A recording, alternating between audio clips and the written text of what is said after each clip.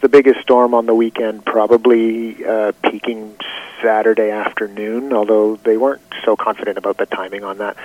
But regardless of the timing, we should certainly be prepared for high winds and heavy rain. And that means different things for each of us based on where we live. But certainly cleaning your gutters, your downspouts, so that water isn't steering into your basements, of course. If you live in rural areas, there may be culverts at the end of your driveway, ensuring that those are clear.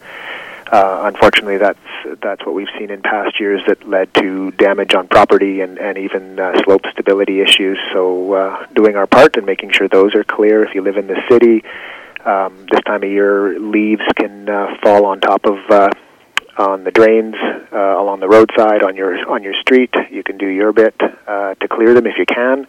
And if you have concerns, you can certainly contact your city works department at City Hall if you think there's something they should be aware of. But we can all do our part at least to be prepared for it. And power outages, of course. Most of our region, most of your listeners are connected to the BC Hydro grid. And therefore, it comes as a bit of a surprise always to some of us when that doesn't work for us. Minutes, hours, or even days sometimes, depending on the size of the storm. And this one coming on the weekend, depending on where it makes landfall, could be very windy, and we could see power outages, and that means different things again for all of us in terms of what we need in terms of powering. Some people are going to be just fine sitting in the dark, and for others that can be a big inconvenience, or can actually have health and safety concerns if you really have something that's important that you have power operating.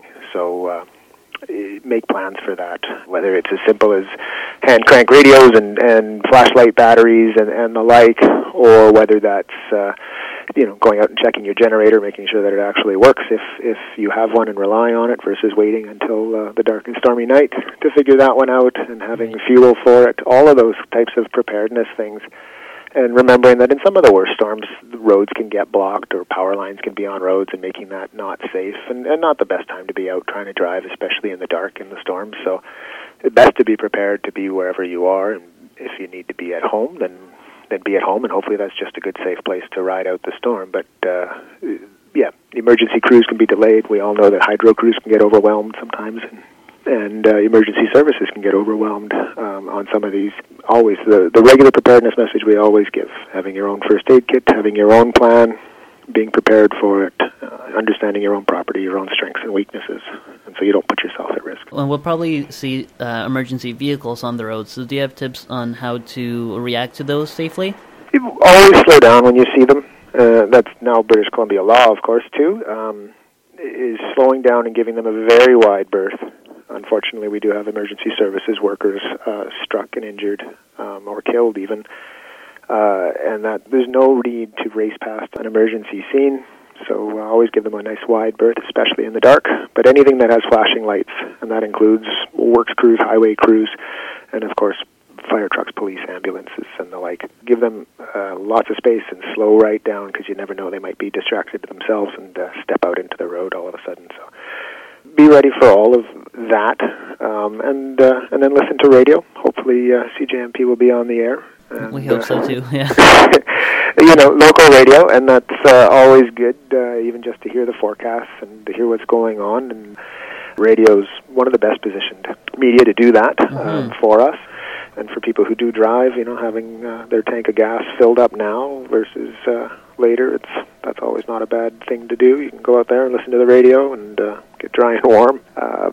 That's always an option too, right? Great, and you probably also know some runners and trail hikers. Do you have advice for them? Yeah, and this time of year, that was an interesting thing in the meteorological report that I listened to yesterday. Certainly this time of year in the early storms, trees still haven't shed a lot of their leaves, so trees are even more vulnerable this time of year to toppling and losing branches, because they have more weight on them than they do once we get more into the winter. And if we get truly another heavy rainfall this evening and then a third one, the more saturated the ground gets, the more instability will happen in the large trees, depending on their species. But if they're susceptible to tipping over, they'll only be more susceptible the more moisture, of course, you saturate the ground with, and then you add some wind.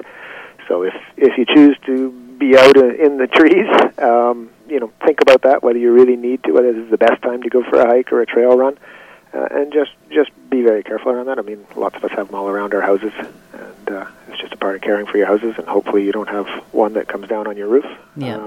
But it's a little late now if you're thinking of getting them trimmed, but those are the kinds of things that you need to be aware of. But certainly these high winds that they're talking about are things that, these storms happen almost every winter. This one on the weekend sounds like it might be more significant than ones we see annually, but it'll really depend on, the storms can be unpredictable where they really hit hard, and hopefully for us it's something that just creates some wind and some rain, but nothing too exciting. But should be prepared for the worst and hope for the best. Yeah, have some batteries and a way to keep yourself warm and dry, and hopefully don't plan on being out on the road somewhere if you don't really need to be.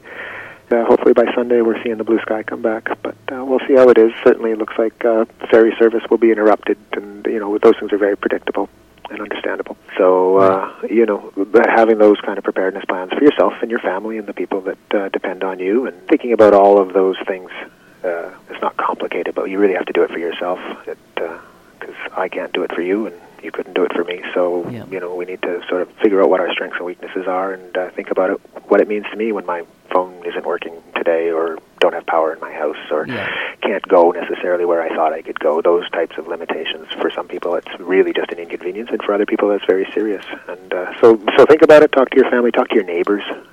Really, that's the big thing. Talk over the fence. Sometimes your problem is something they can help with, and vice versa. Quite often, and that's a really big one. Talk to your neighbors. Mm-hmm. Hopefully, it's just a nice, fun storm, and just the pleasures of living here on the coast. Yeah. But we'll see what comes, and give me a call anytime. Okay. Absolutely. Great. Thank you. Right. Thanks, Johnny. Yeah, take care.